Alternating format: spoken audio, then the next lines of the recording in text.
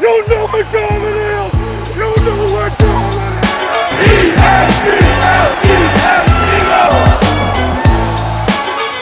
And you know what underdogs is? It's a hungry dog. And the second sick away, and the Eagles are alive!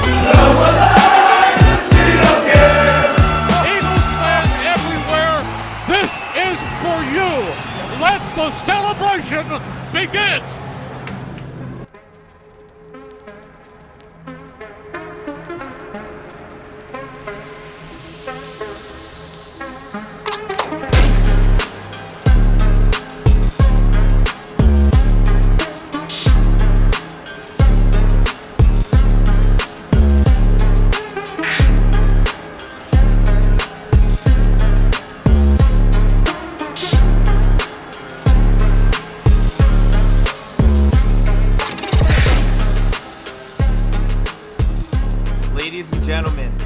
Philadelphia Eagles are your NFC champions.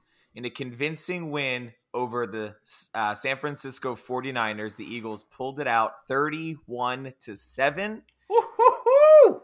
And we are alive for another week where we compete in Glendale, Arizona in 2 weeks against the Kansas City Chiefs. I cannot believe at the beginning of this season that I would be here at the end of this season saying that we are going to a Super Bowl, but here we are. It's just absolutely incredible. Cannot believe that we're doing this. Ali, Andrew, thank you so much for kicking it with us today. Ali, what are your immediate thoughts on the game? How are we feeling today? I feel elated, overjoyed.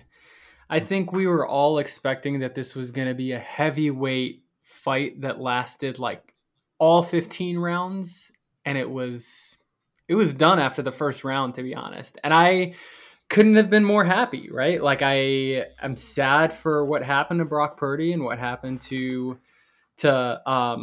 what's his name, the backup quarterback, Josh Johnson. Josh Johnson. Yep. See, I forgot him because he was in there for such little time. So happy that it ended up working out the way that it did, because we won in deciding fashion. There was no question as far as who belongs in the Super Bowl.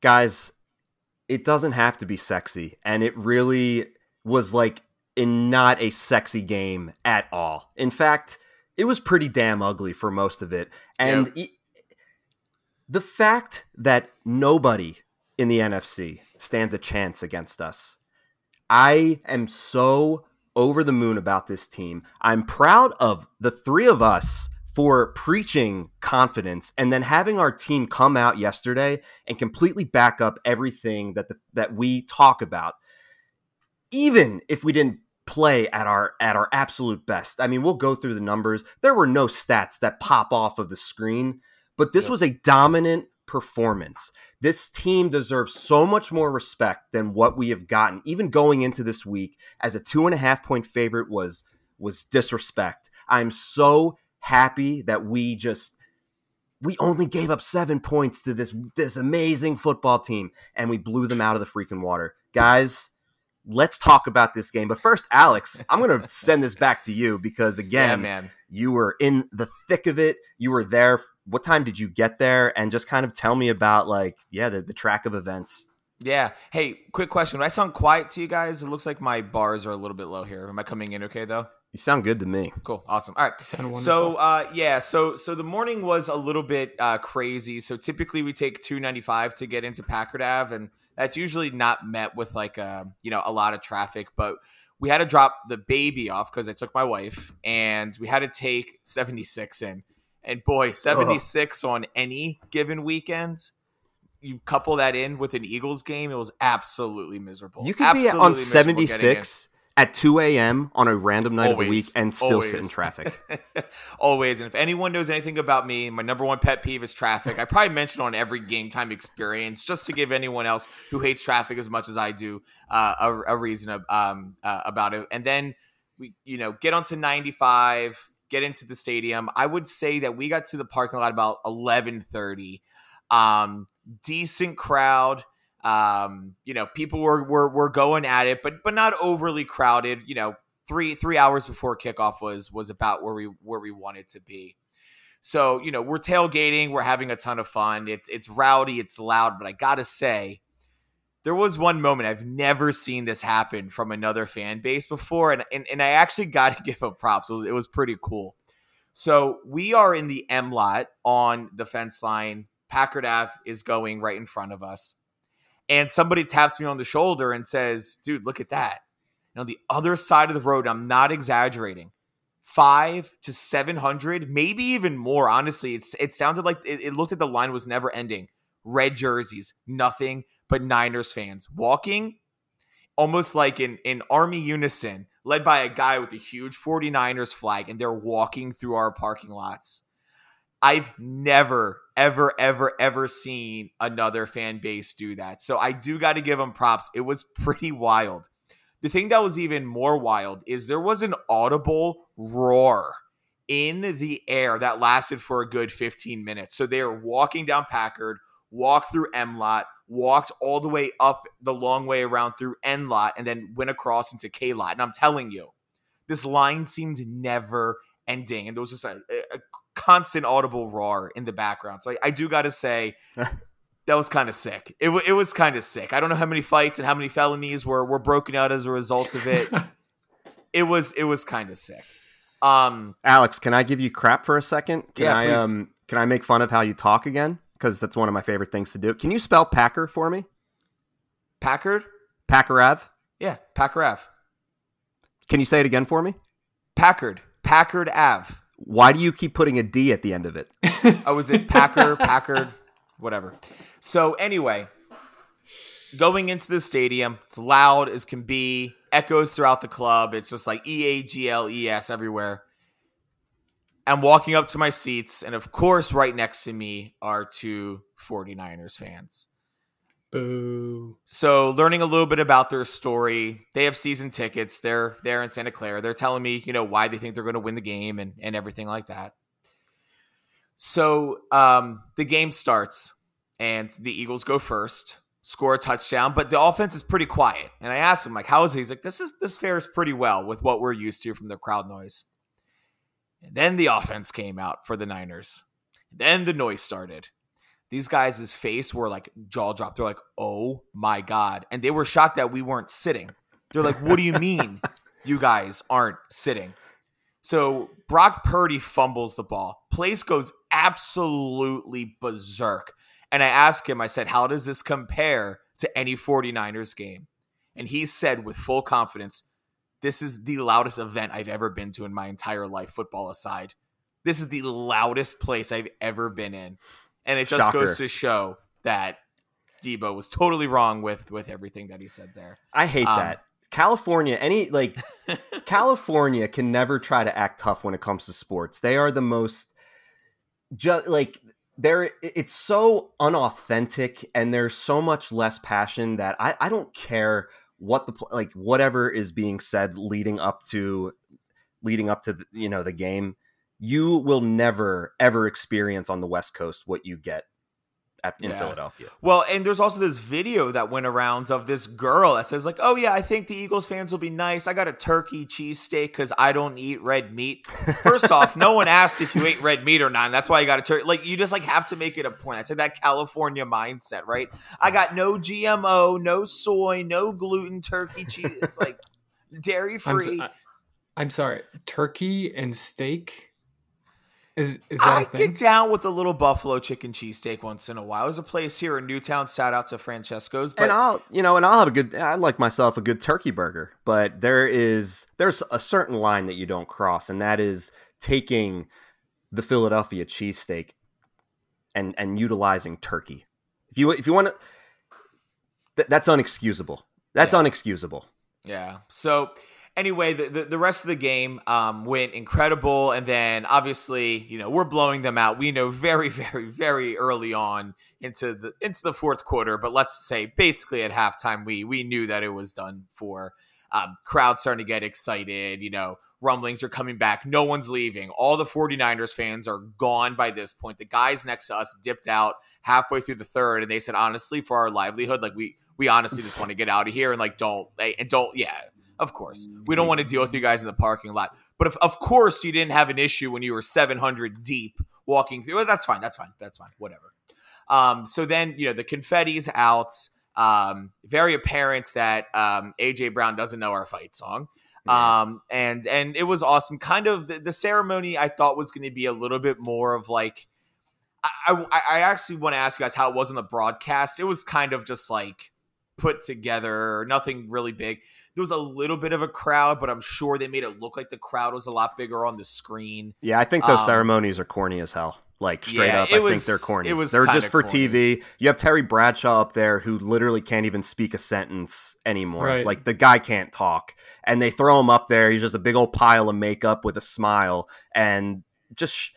I wish Brian Dawkins would have talked more. That's the only thing that's the number one thing. I wish I would have gotten more B-Doc just saying something to hype us up. Yeah. But, I'm okay with having it be something small, though, because it doesn't really matter. If you don't win the last game of the season, then what was it all for? So I'm okay with it being kind of docile. I mean, good word. It is a championship. We did win the National League champ. Like, we are going to get a banner. I don't like the whole NFC East champ banners that we have in the link. I think they're corny and dumb. Like, conference championships and Super Bowls are the only thing that matters. And this is one check. I agree with the overall statement, Ali, but it is a big deal. We are the best team in the NFC. And I'm glad you guys feel that way. It was a little bit like, I thought it was going to be a little bit more emotional. So I guess we'll see what that looks like in a few weeks. But yeah, I mean, the emotion piece, I remember when Donovan McNabb finally won the NFC Championship game. And I remember guy had tears going down his face because that was his fourth one after 4 years straight. And he was like, I'm finally going to the Super Bowl. And then you got a guy like Jalen Hurts who's like, yeah, I'm not here for the NFC Championship game. I'm here for the Super Bowl. Yeah.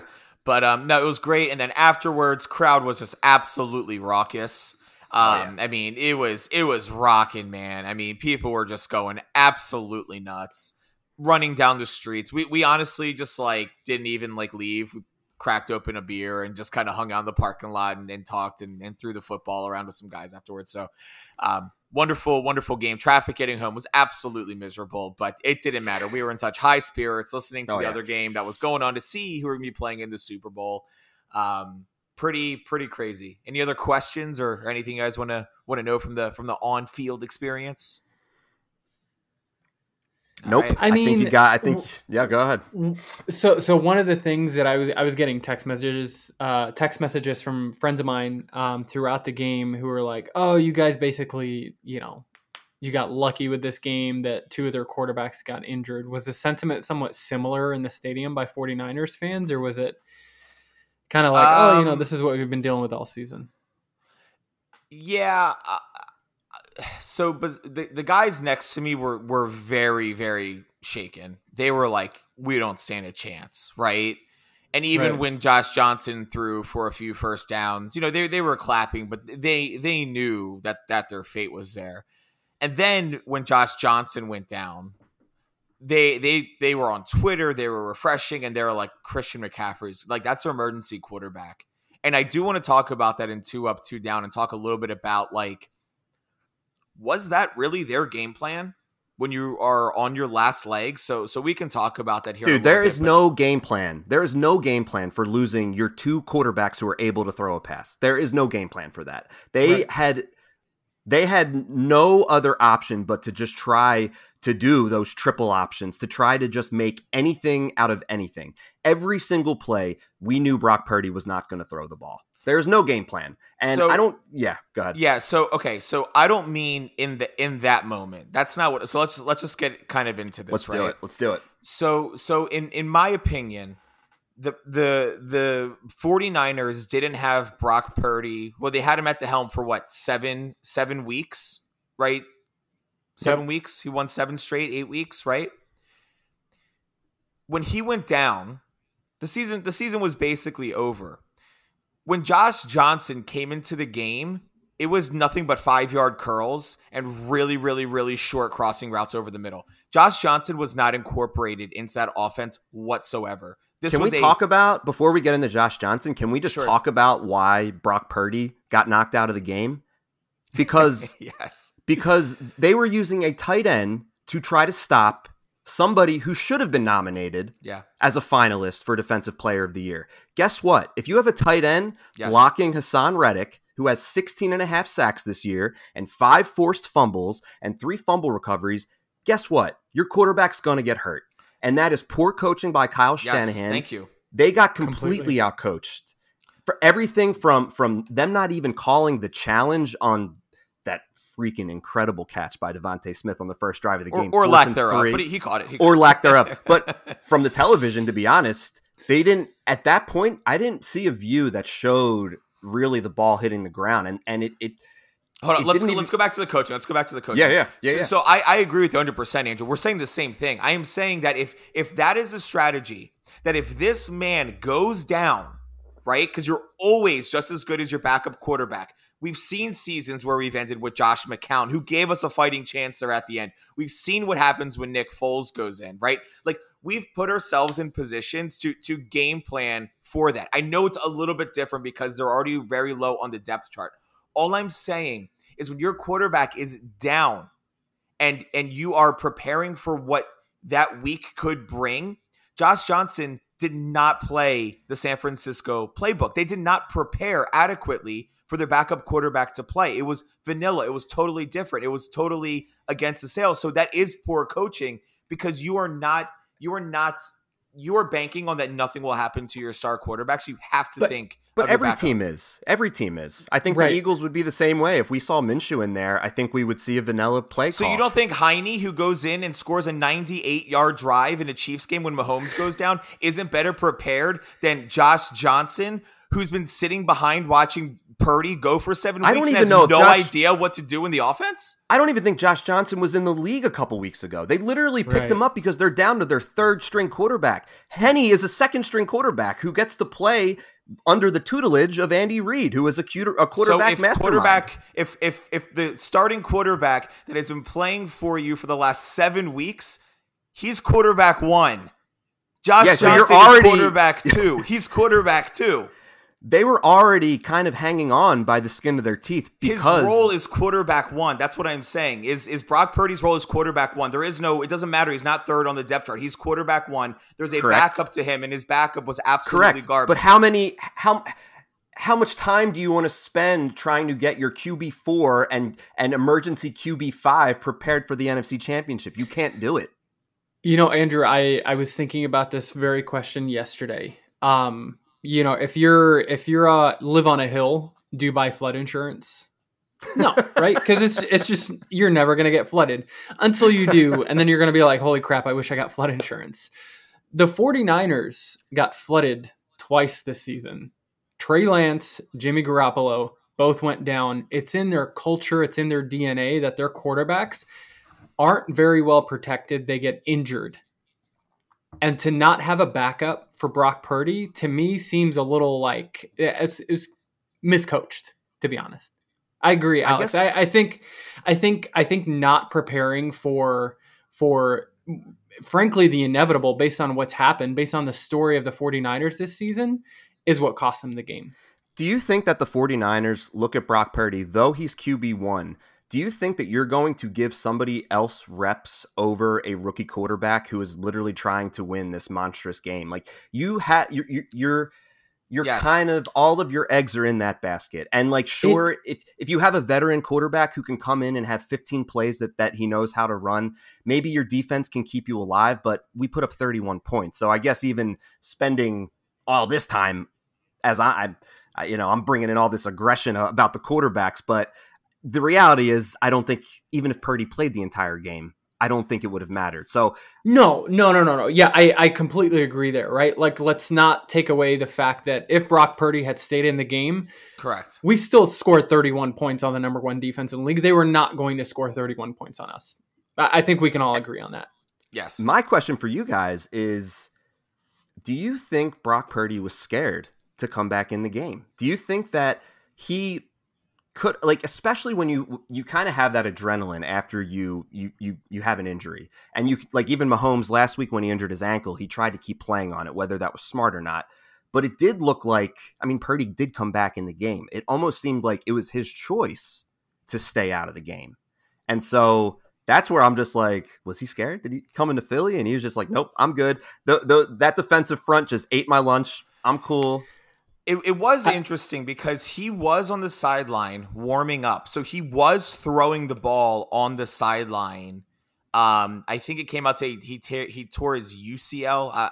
I'm not an anatomy expert, but he was throwing the ball, and I think besides maybe one or two screen passes, he didn't throw the ball at all. He just handed it off every single time, right? So I don't think that was from him being scared. I think it was from a physical limitation because he was back in the game to do that, and that was during halftime. And we've all seen what one of those shots in a hurting place can do. We've all seen the Aaron Rodgers clip, right? So no, I think Drew. I think he tore his elbow, however you want to say it. I'm not, like I said, I'm not a physical therapist, but I think he was physically unable to play in my personal opinion. Yeah, a torn UCL it requires Tommy John surgery. I mean, what are they going to do next year? Right? What are they going to do next year? And we're all saying the same thing. We're all celebrating. I think we're all disagreeing on how we got here, but like we can all agree that the 49ers are screwed. Like, what are they going to do next year? I don't think they're screwed. Honestly, like they showed that they can put a third string quarterback in there. Like Brock Purdy. But once we get to 4, we stop being good, right? I'm just kidding. I mean, like to me, the mistake wasn't that Josh Johnson didn't take reps. It looked like he wasn't even a part of the game plan. It looked like he didn't even know what the game plan was, right? Like he was just throwing these basic routes. Was he a 2-glover too? Did he have 2 gloves on? No, he had 1. He had 1. Okay, I thought he was pretty going sure for he did. a little That's why he fumbled that ball. Teddy Bridgewater look-alike here at the Teddy 2 gloves. Teddy 2 gloves. It's just the weirdest thing. Do we want to do 2 up, 2 down, or we just kind of just want to roll with just the winging it side of things? You know what? Give me the sound drop, baby. Let's Give it do to it. me. Aleks and Andrews, 2 up, 2 down. All right. Guys, that was supposed to be the number 1 rush defense in the league. And we scored 4 rushing touchdowns on their butts. That's up number 1. Yes. Screw you and your number 1 rush defense. We just ran all over you. What's astonishing is that if I told you that our leading rusher ran for 48 yards, if our leading receiver had 36 yards, and if our MVP quarterback threw for 121 yards, I don't know how many people would think not only would we win the game, but win by almost 3 possessions, 31-7. We almost won 38-7 back-to-back weeks. Just amazing. So that's my number 1 is just 4 rushing touchdowns. Come on. Again, it wasn't flashy, and like even running that same play back to back, we'll just keep calling it the double cheek push or whatever, but it's almost like the first time they did it was to set them up for the second time. And the second time they did it, Jalen Hurts ended up 3-4 yards deep into the end zone. So nobody can stop it. No, even though they know it's coming. My second up is just Haason Reddick, man. I just can't say enough about this guy. Obviously, I'll say it again, Temple University. He's my dad's favorite player. Every time Haason Reddick does anything, I get a text from my dad. Just, there he is, baby. T for Temple U. Hey, quick question for you guys. In your opinion, what's the better free agent pickup, AJ Brown or Haason Reddick? Without diving into it too much. One was a trade, but overall, I guess I still feel AJ Brown. Yeah. Okay. Interesting. Ali, what about you? AJ. Yeah, I'd go AJ. I mean, Haason has been unstoppable, but like we've got 4 other guys on the D line that it's impossible to rank it, right? You can't. It's like, which kid do you love more? Everyone knows it's always the firstborn, but it reminds me of Howie's. I love chocolate and vanilla. I love both flavors. Cool, Howie. Although, thank you, Howie, because this was all you. I thought we had Howie on the line there for a second. Yeah. It's the Jew in me. What can I say? We're all the same. It's hard. It's hard to rank it, but 69 for 14. What is 69 for 14? That is the amount of points we've put up in the postseason, and we missed a game. Woo! It sounded like some underage people having some sexual relations. I'm just looking at his score here. I don't know what you're thinking, Andrew. Whenever I see Landon Dickerson's number on the field, I can't help but laugh. Moving on. Oh, man, here we go. So those are my 2-ups. 2-up, just like my erection. Just kidding. Aleks, let's send it over to you.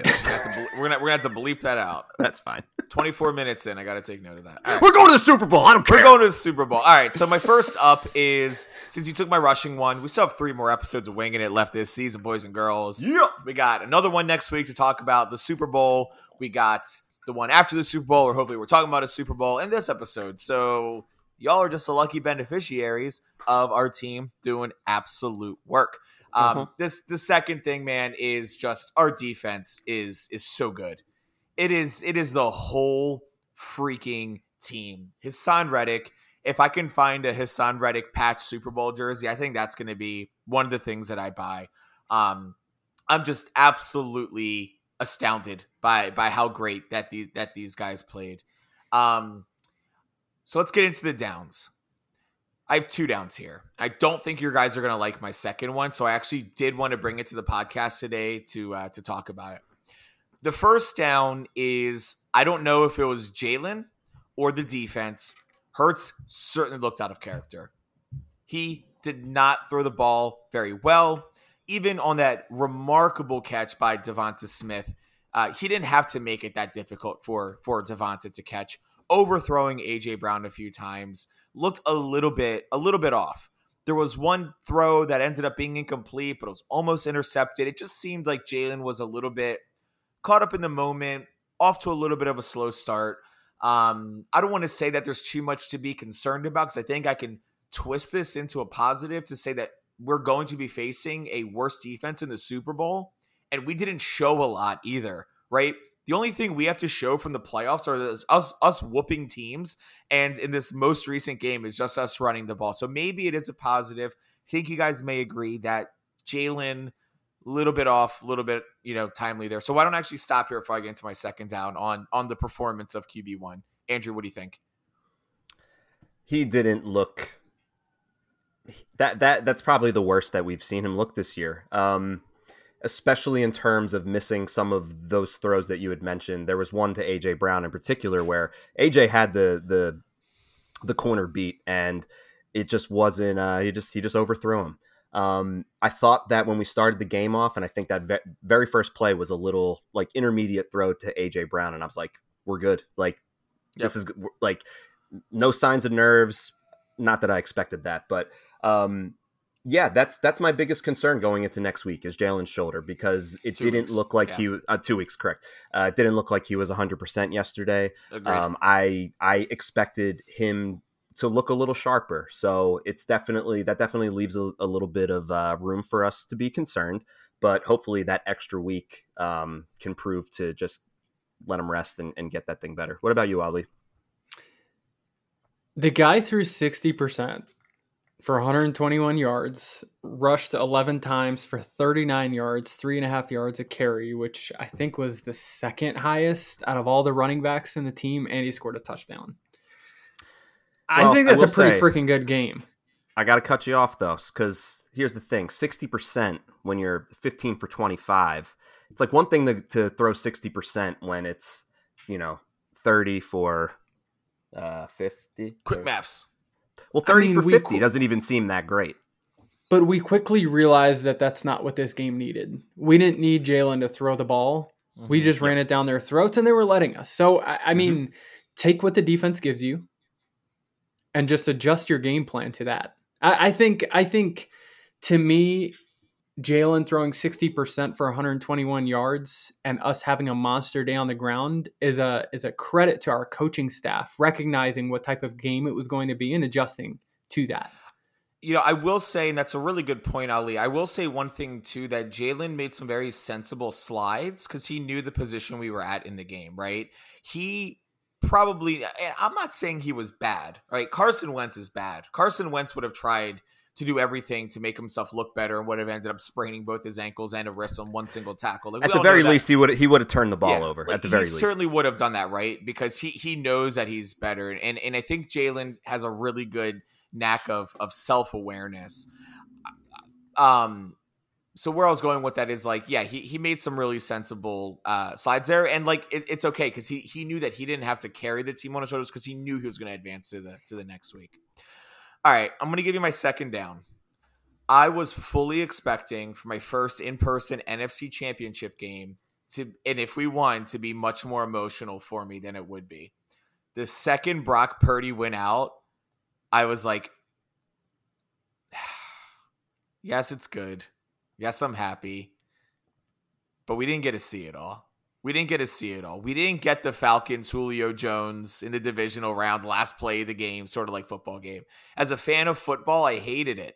I wish that I was there and it came down to the last play, regardless if that means the Eagles played worse or Purdy was almost there and we almost lost to the third string, and that would have been the narrative today. I agree that the Eagles deserve to be here. I agree that the Eagles are the best team in the NFC. I hate how it happened. I absolutely hate how it happened. It's like a blessing and a curse to have to watch a game like that, because on one hand, it's so nice not needing to like chew off every single one of your fingernails and pace around the house and do some sort of superstitious, ritual. But then on the other hand, you don't get that drama. You don't get that type of euphoric feeling when you're just, it's more relief than anything, but you're just like, we survived and now we're going to the Super Bowl. When Brock Purdy went out, I think a lot of the drama had kind of been removed from the game. And I think I texted you guys, it's like, I hate saying this, but the second game that was on yesterday was so much more fun to watch. The Eagles game was not a very fun game to watch. Wasn't. Only if you're an Eagles fan. And even then, the Eagles podcast guys don't even love it that much. So it was tough. I'm glad that y'all share that with me. Like, everyone's like freaking out on social media. Oh my God. And I'm happy. Like I said, this is bliss. Like, this is wonderful. But it just felt a little bit cheap. It just felt a little bit like not undeserving, because I do think we need to be here. But Ali, finish my sentence for me. Do you feel the same way I do? Kind of. I get what you're saying. As a fan of football, you wanted to see something a little bit more exciting happen, but it's not like Brock Purdy tripped on the sideline and injured himself. Like, They came into this game plan without, frankly, a good blocking plan for Hassan Reddick, and they paid for it. And part of this game, it's so fun. Right? Like, part of this game is if you don't have a game plan for blocking your quarterback and keeping him protected, you run the risk of getting your quarterback injured. And in this case, it happened twice. So to me, it's sure. I'm sad that it wasn't a more exciting game as a football fan, but as an Eagles fan, I loved every bit of it. It was thank you. Yeah, thanks for coming into this game with a terrible game plan and us capitalizing on it. Yep. Yeah, if a down is just not needing to stress about the game at hand, then it's another pretty good week for us. I still have my screenshot from the Colts game where my watch was like, "Are you working out right now?" Like, that's how elevated my heart rate was. Oh man, that's so funny. Oh man, the one play that sticks in my mind from yesterday that was just kind of really the only bad play that kind of stuck in my head was just the three missed tackles on McCaffrey's touchdown. But other than that, that was the only thing that San Fran really, that was like the only play where I was like disgusted. And at that point it was 7-7. So it was kind of getting a little nerve wracking, and we were just kind of, again, it was intermediate throws. Like after that first drive, I think Jalen had like 50 yards passing, and then like halfway through the second, he was only at 75. So we were really struggling to get anything going offensively. Even when San Fran turned the ball over and we were getting good field position, we'd get it around the 40, the 50 yard line. We weren't getting points out of that, we would end up pinning them back, which will take me to my second down, which is when Sipas coming back, man. We need our punter. Not that we punt a ton. We definitely don't kick a whole lot of field goals because we love going for it on fourth down, which, hey, I'm cool with. But, Sipas, I never thought I would be, saying like, oh man, I miss having our starting punter, but it is noticeable not having an NFL talent kicking the ball for you. Actually, Andrew, I think you brought up such a solid point, and I think this deserves to be an up as well, but the aggressive play calling continuing in the playoffs. I think where we've seen a lot of these coaches who are kind of new to the game go to the playoffs and they become something that they weren't in the regular season. They get a little bit more timid to make calls like that. And when we're on our 34-yard line and Nick Sirianni's like, you know what, F it, let's go for it on fourth down. I'm like, yeah, this is how we made our living in the regular season. Why change it now? Why change our identity now? And he stayed consistent. I think that also shows confidence in our defense. I think that it's a lot easier to say, worst case scenario, if we don't convert, even though I like the chances of us converting, I trust our defense to be able to at least hold them to 3, damage control. So again, the Eagles having that much talent on both sides of the ball. I actually want to bring something interesting up. I have a question for both of you. Sure. And, I will name drop. I watched the game with our buddy Jason yesterday, Aleks. It wasn't quite being at the stadium, but being able to watch with a former wide receiver for the Eagles and be able to talk about everything that's happening. Because on top of that, everybody else that was there was Buffalo Bills fans. So he and I were the only Eagles fans. So nice. He was saying that the reason that in case anybody hasn't heard, Nick Sirianni is not a finalist for Coach of the Year, which when I heard that news, my mind was blown. I find that completely absurd. This team was the number 1 seed the entire season, and to not make the top 3. So I asked Jason about that, and Mr. Avant said he agrees with it. He doesn't think that Sirianni should have been Coach of the Year because he thinks that this is all Howie. He thinks that our team has such strong personnel. We have such good players on both sides of the ball that is the reason for our success over Sirianni. I still have a hard time feeling like Sirianni didn't get robbed, but given the acquisitions that we made, we were talking about A.J. Brown, Hassan Reddick, Gardner Johnson, James Bradbury. I mean, these are impactful pickups that we've made. Do you still think that Sirianni is deserving? Ali, I'll actually start with you. Yes. I mean, the guy is 23 and 7 since his then infamous, now famous fertilizer flower speech, right? Like he I think it was 7-4. We ended the season. You can't tell me that we had the same level of talent as we did last season, and we still made the playoffs, right? Like it was a rebuild year, and we still made the playoffs. He's a players coach. He understands how to motivate his players. Sure, do we have a ton of talent on our team? Without question, which is why we're so dominant each and every game. Andrew, last week you said something like, I believe it in my heart that we're a 2-score team above anyone else in the NFL. Completely wholeheartedly agree because of the talent that we have. But this winning mentality, this winning mindset doesn't come with good coaches or with bad coaches. Just look at the Dallas Cowboys. Love that. I mean, like Aleks. that team is. It's a great point. So I feel like if I say anything different, I'm just like automatically not an Eagles fan, and everything I say should be irrelevant. I would say that Brian Daboll is probably Coach of the Year, and the reason is he took the same talent and got him to the playoffs after a 4-win season. So crucify me if you want. I'm just saying, I think he will win the award. Do I think Nick Sirianni should at least be a finalist and have the ability to be able to do that? Sure. But I think Daboll did a lot more with a lot less. I couldn't even name you 5 players on the Giants defense. I can name, well, because I'm an Eagles, I can name 5 players maybe on the San Fran defense.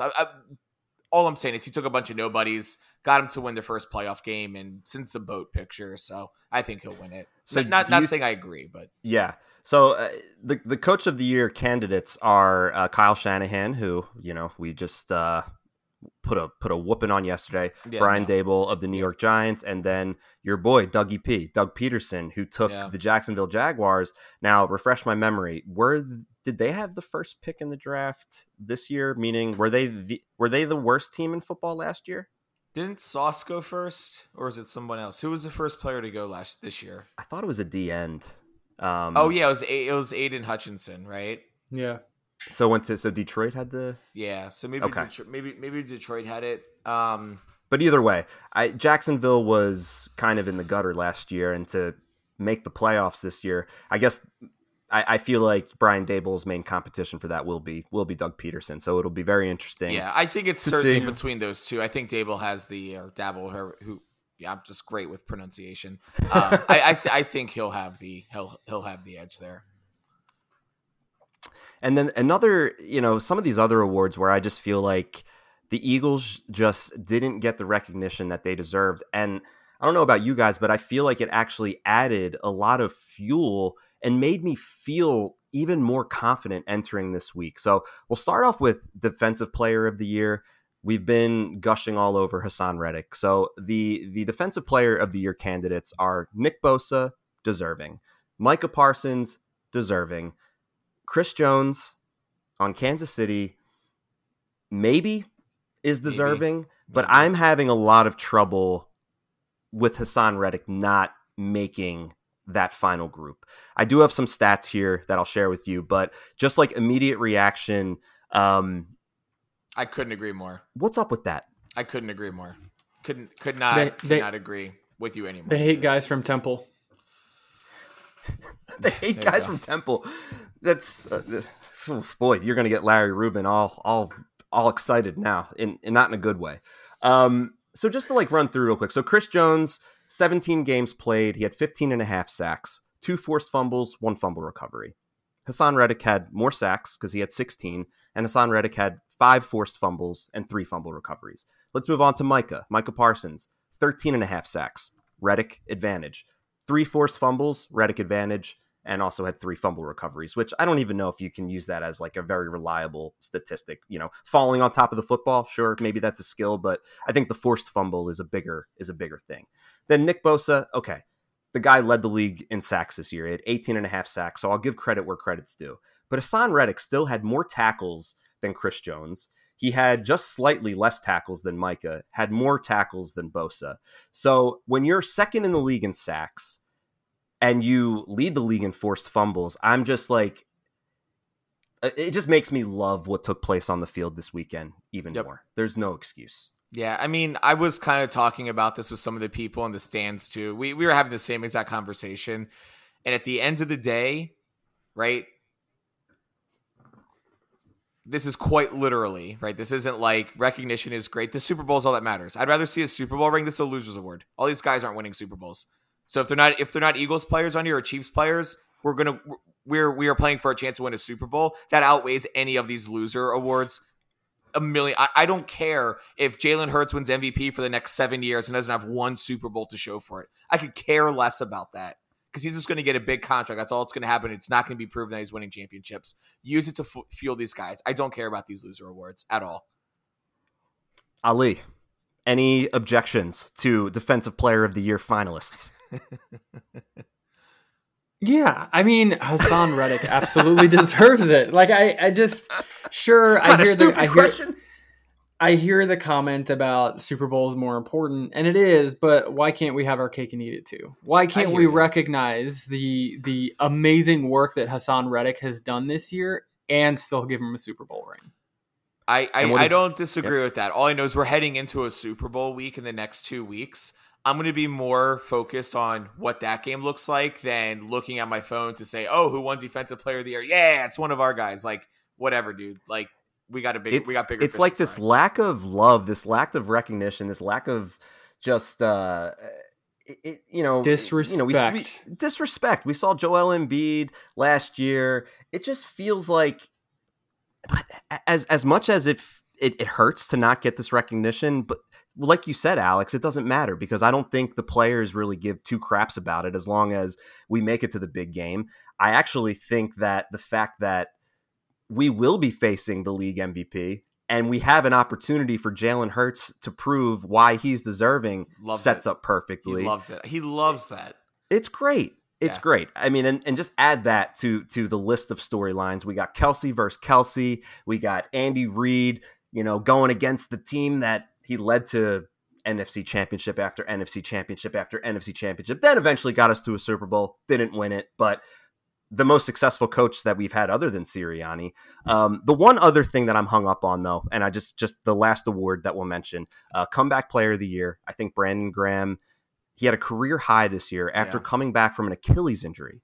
He's 34. He's reaching the end of his, towards the end of his career. He worked his way back, got into shape. Like I said, 11 sacks this year, a career high. Meanwhile, who is nominated? Let's start with Saquon Barkley. I am so pissed off that Saquon Barkley got nominated for this. He played 14 games last season. Guess what? If you're going to nominate Saquon, how do you not nominate Miles Sanders? Real quick, guys, Miles Sanders last year rushed for like 750 yards.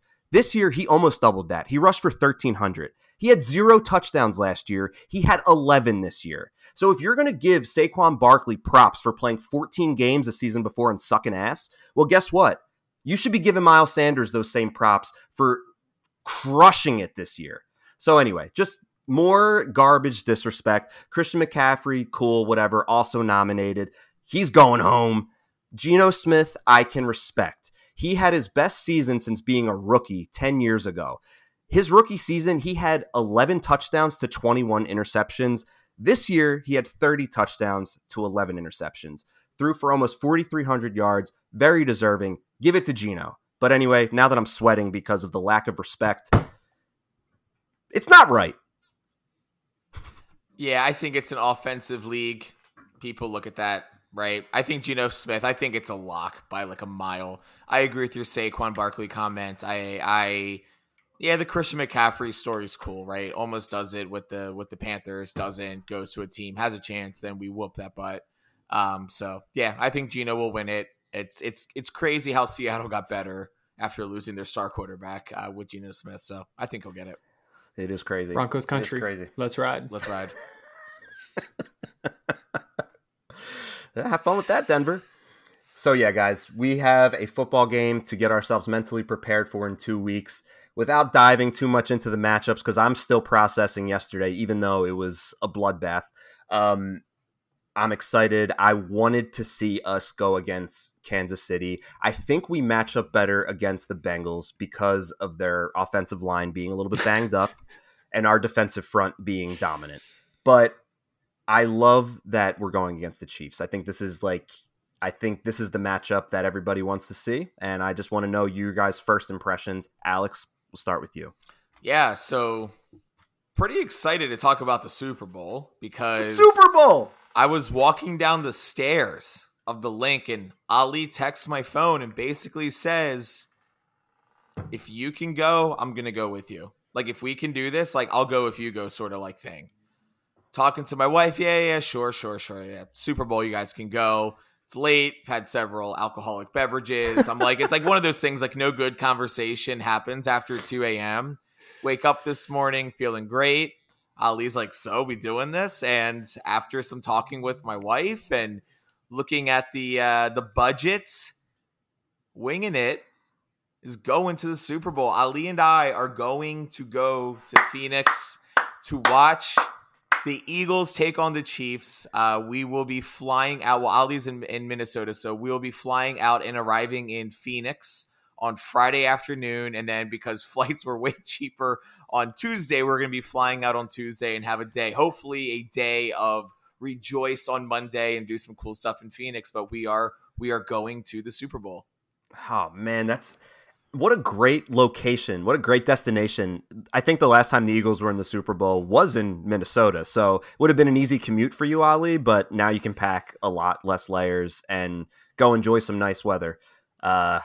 Dude, That's so what are you guys doing? You guys like Airbnb, hotel? What's the deal? Yeah, Ali, why don't you do you have the screenshot up of like the experience that you get and like how we kind of like win it The versus Super Bowl experience versus like the resale market in case anyone wants to get in on the action?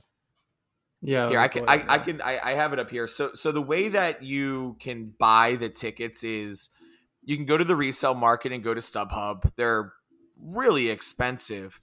But I got an email from the Eagles this morning and like they gave us a link to say, hey, check this out. And it's a website called like On Location Experience. And what you do is you can buy these packages. They have like hotel packages, airfare packages, and then just like the actual game. So the package that we bought is called the Eagles Fan Hospitality Package. It includes a ticket to the game, an open air pregame, open bar and elevated tailgate fare, live entertainment and interactive games. When I tell you that we are sitting up high, we are basically in the rafters. Like we are as barely as you can be in the stadium. I wouldn't be surprised if these were like folding lawn chairs and said, here's your Super Bowl seat. But we got in there. But it's pretty cool because it looks like we'll actually have some stuff to do. And it was $1,000 less than like the most inexpensive ticket on StubHub. So it seems like we got a really good deal. That sounds awesome. Yeah, dude. I'm not gonna lie. It was probably one of my bigger regrets in life when the Eagles won the Super Bowl and it was here in Minneapolis and I didn't get to go. So yeah, I don't know what came over me. I just looked at my wife yesterday right after the game and I was like, should I go to this game? And she was like, it's a once in a lifetime opportunity. You should go. And she was like, well, you know, I'm kind of worried. Like, you'd be going by yourself. Like, why don't you see if Aleks wants to go?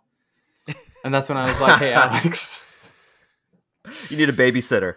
I needed a babysitter. Thank you for being my babysitter. What's so interesting, though, is we are all I'll speak for myself, but I feel like usually when you make it to a Super Bowl, it does have this feeling of being a once in a lifetime and not knowing when the next one's going to be.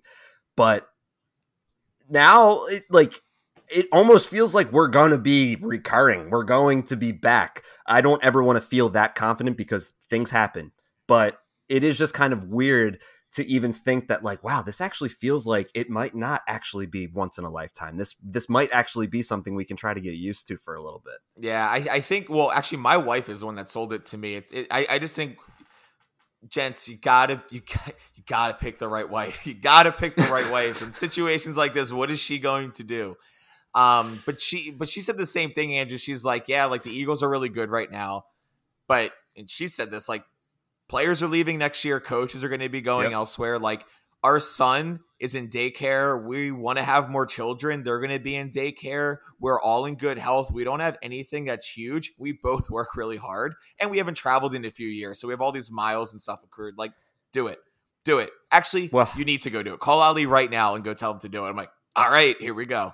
Well, Aleks, take that $1,000 that you saved on flight tickets and put that into a real nice Valentine's Day gift for your wife, because she's thinking deserves it. No, I'm thinking replica Super Bowl ring. Yeah, I think that's what she'll want. Yeah, man. Yeah, I can read her mind. I'm sure she's loving this comment right now. But as far as accommodations, we found cool Airbnb about 30 minutes outside of the stadium. It's all a bunch of people that are just listing their house. They're taking full advantage of it all. It's so funny. And then all the hotels are like Best Westerns, and there's one behind a Love's truck stop. And I'm like, yeah, this is where murders happen. So we're not staying in. We're not staying in there. Anything that's economically friendly. What were you about to say, Ali? Yeah, I mean, to Drew's point about feeling like this could be happening every year, to be honest, I think that was the reason why I felt like I needed to go this year, is because I don't think this is going to happen every year. If you look at some of the free agents coming up this year, you've got Fletcher Cox, Brandon Graham, Javon Hargrave, Jason Kelsey. Some of these guys are about to retire. It's the whole team. Right. James Bradbury, Isaac Seumalo, Andre Dillard. Like, these players are the players that we're talking about, Howie Roseman being a genius and bringing these players in and restructuring this, their contracts to make it work with the salary cap. I don't know if all these players are going to stay next year, especially when, not if, but when Jalen Hurts gets paid. Well, once the NFC gets any other quarterback that's capable of playing, you let me know. Until that day comes, I'm just going to be riding this high, just being like, come see us. Come see it. Fair. You can't touch us. Who's your quarterback? Exactly. There isn't another good one other than Jalen in the NFC. Yeah. Fair But it's going to be a good one, though. I'm super excited. I literally can't wait. I'm excited for you guys. That's incredible. See my girl Rihanna at halftime. Wonder, like, we're going to see some Another like, cameos. Perk. What about, like, Eminem comes out? And they do, like, what's that song? Love. Oh. Dude, I the love the way you lie. Yeah, love the way you lie, or Umbrella, because I know Jay-Z and Rock Entertainment's hosting it, so maybe like Jay-Z will come out. It'd be kind of cool to see some of the celebrities there. Dude, I'm excited. I'm excited for a killer football game. The number one offense in the Kansas City Chiefs, the number one pass offense, against our number one pass defense. And our boy Hassan, he's hungry. He's going to be taking that disrespect as pure fuel, showing it on a national level why he deserved to be the defensive player of the year. That's right. Did you guys hear about the lines and how quickly they shifted? So last night, the Philadelphia Eagles, I think, and Andrew, correct me if I'm wrong, were 2.5-point underdogs, right? I think it opened at Kansas City -1.5. Okay, minus Kansas City 1.5. was favored.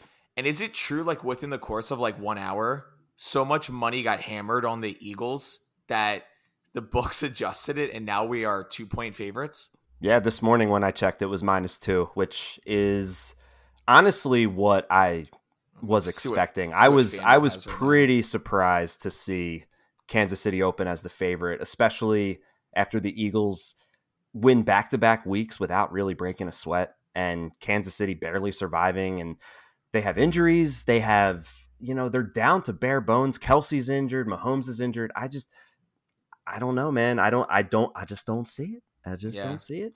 Yeah, right now it's at 1.5. I think, and we'll get into. We're going to spend the whole next episode talking about it. I think it's just going to boil down to experience, right? Like Andy Reid is experienced. Patrick Mahomes lives in the postseason. Nick is a young, cool guy, but Andy Reid eats Nick Sirianni's for breakfast, right? So, in my opinion, it's just we're going to see what happens. Doug Peterson did outduel Bill Belichick, right? So it's not always a story, but I think if it comes down to like last minute call, push out of bounds on a late hit or something like that could be the edge. I'm banking though that the Eagles will win this game on a big defensive stop recovery, very similar to what we saw Brandon Graham do. And like you said, shut up all those haters. So.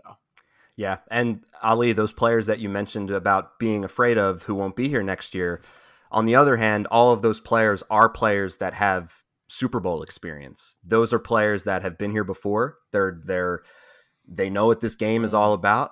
So Lane Johnson, Jason Kelsey, Fletcher Cox, Brandon Graham, all these guys, they have the experience. So I really feel like we are well prepared for this ball game. That's a good point, Andrew. Thank you. Very good point. I'll try. What do you think, Ali? Yeah, I don't want to jinx us, and obviously we're going to be talking about this game next week, and we're going to talk about score predictions, and I think that I'm going to go 3 for 3 with these score predictions because it's been working out thus far. You're already going for score predictions. Look at you. I already know what I'm going to say just because it's resulted in some blowout wins. I don't see the Kansas City Chiefs scoring that many points on us, to be honest, really? Right? Like, wow. If we can find a way to neutralize Travis Kelce, they're not going to run the ball on us. That I don't respect their run game, and neither should our defense. And neither our should offense. Yeah, and neither should you. And our offense is too high powered for that defense to be able to manage it, right? Like yesterday, it was a match of, you know what, Jalen Hurts, we're going to take away your pass targets. Great. We're just going to adjust and run the ball to the weak side, and you're not going to be able to stop it.